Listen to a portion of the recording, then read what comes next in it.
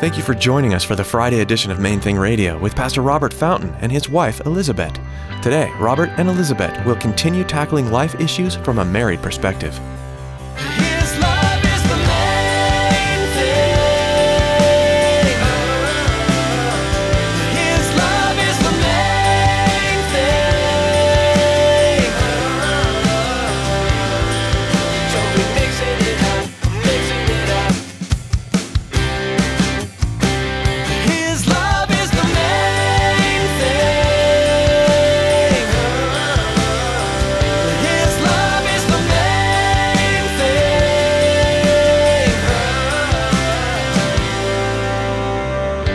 It matters so hugely because it dignifies everything. If we miss any of these, it's not Him. It doesn't represent Him because either we do it in the wrong spirit when we correct, or we don't correct at all because we don't want to be unloving. So when we follow these things, that illuminates really the name of Jesus to everyone. And that's what this culture of honor does. And we talk about it more and more and more, and I've noticed that so do many others at this point. Are you living a life that abides by and demonstrates the ways of Jesus? In the busy life that you have, it's easy to lose sight of the small things that Christ would have you do. Compassion, love, kindness, grace. These subtle small things can be taken for granted. Today, Elizabeth reminds you to remember who you serve. Now, here's Pastor Robert and Elizabeth as they continue their message, A Culture of Honor. His love is the main thing.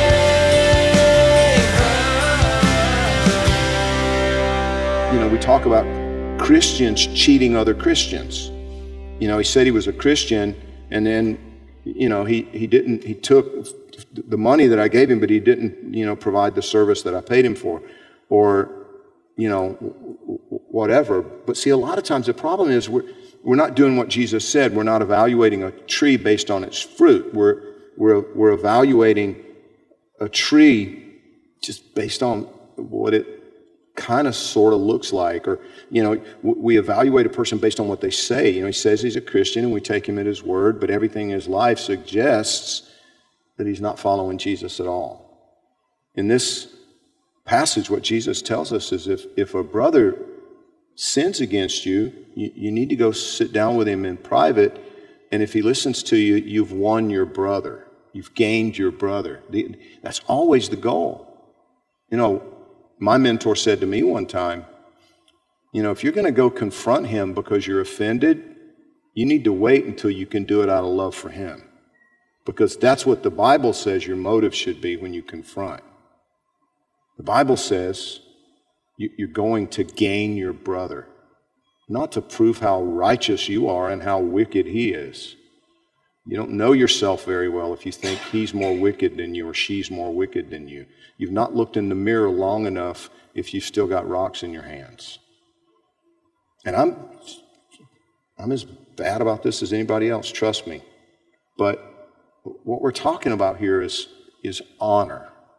You know, it occurs to me that if we spent more time in the Scriptures and spent more time looking at ourselves, we would struggle less with bad attitudes toward other people because we would be so completely confronted with how ugly we are, how wicked we are.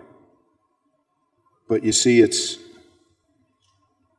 an expression of love to talk to other people about their sin in this context. It's an expression of love to say to someone, what you said isn't very Christ-like. What you did it really isn't Christ-like. It's not biblical. The choices what you're doing right there, it's unhealthy. It's not like Jesus. Hebrews 12:5 in the Message version, paraphrase, my dear child, don't shrug off God's discipline, but don't be crushed by it either. It's the child he loves that he disciplines. The child he embraces, he also corrects. God is educating you. That's why you must never drop out. He's treating you as dear children. This trouble you're in isn't punishment. It's training the normal experience of children. Only irresponsible parents leave children to fend for themselves. Would you prefer an irresponsible God? Many people would, it seems like. If we really think about it, we know that wouldn't be very smart, would it? The sun wouldn't come up or go down. All kinds of things would go sideways. The whole world would fly apart.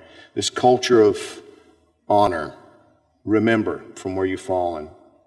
Repent. It means go back to that. Do what you did in the beginning. Forgive.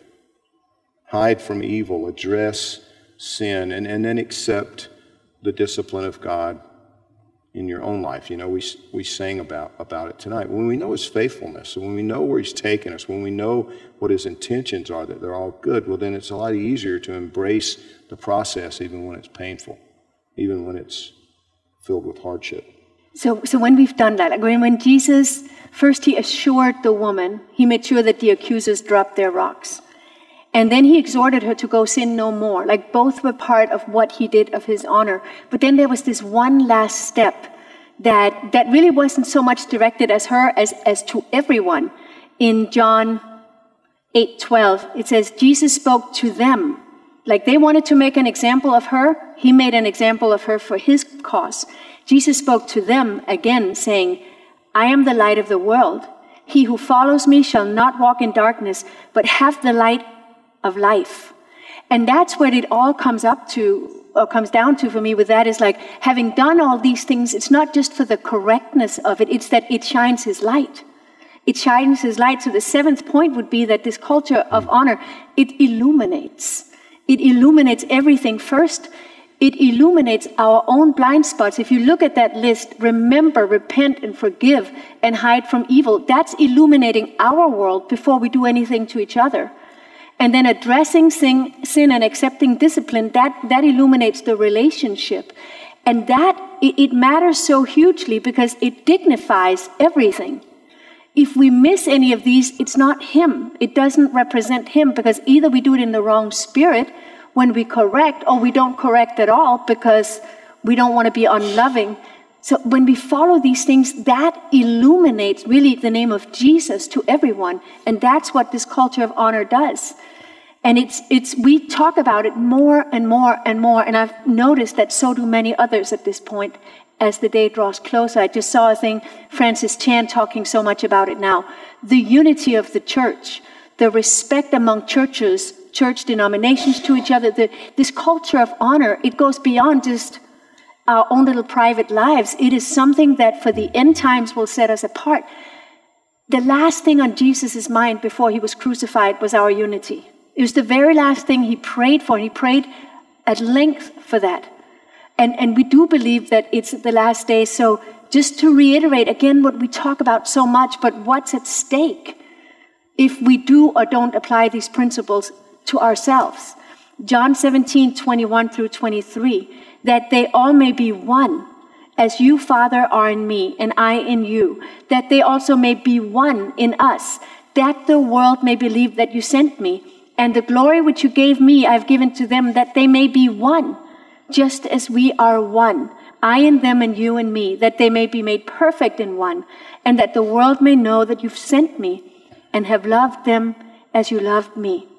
There's so much at stake. There's the reputation of Jesus, and the whole gospel stands and falls according to this on how we treat each other. It's huge.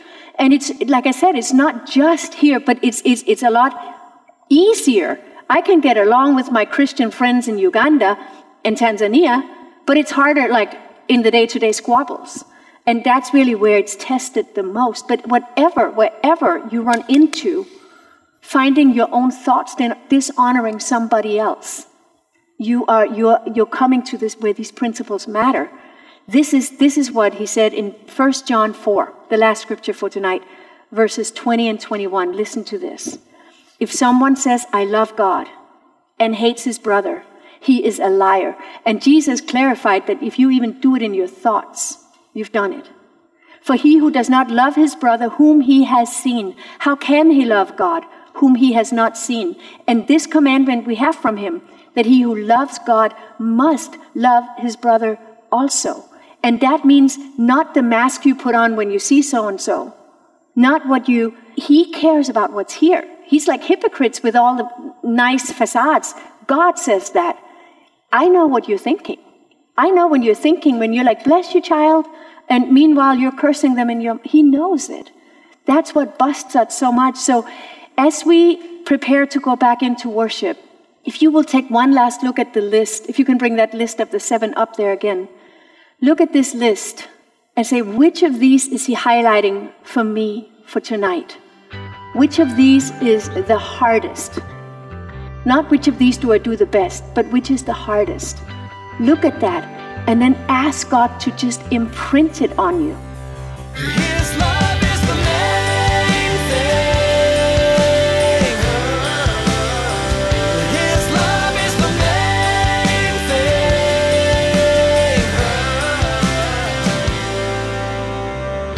thing. You've been listening to Main Thing Radio with Pastor Robert Fountain. During this season that's filled with uncertainty, we know that one thing is unchanged. God is in control. We encourage you to take time daily to spend in the Word, in prayer. As with many churches across our nation, Calvary Miami Beach is holding church online. We'd love for you to join us. Go to calvarymiamibeach.org to connect to our Sunday virtual service, and be sure to visit and subscribe to our YouTube channel for more messages. We also know how essential prayer is during this time, and we want you to know we're already praying for you. Is there anything specific we can be lifting up to the Lord? Please let us know through our prayer request form at calvarymiamibeach.org.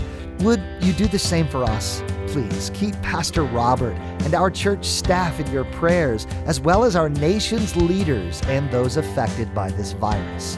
Thank you for praying, and if you feel led to support Main Thing Radio financially during this time, we would be grateful. You can donate online at calvarymiamibeach.org. That's all for today. Thanks for tuning in to Main Thing Radio.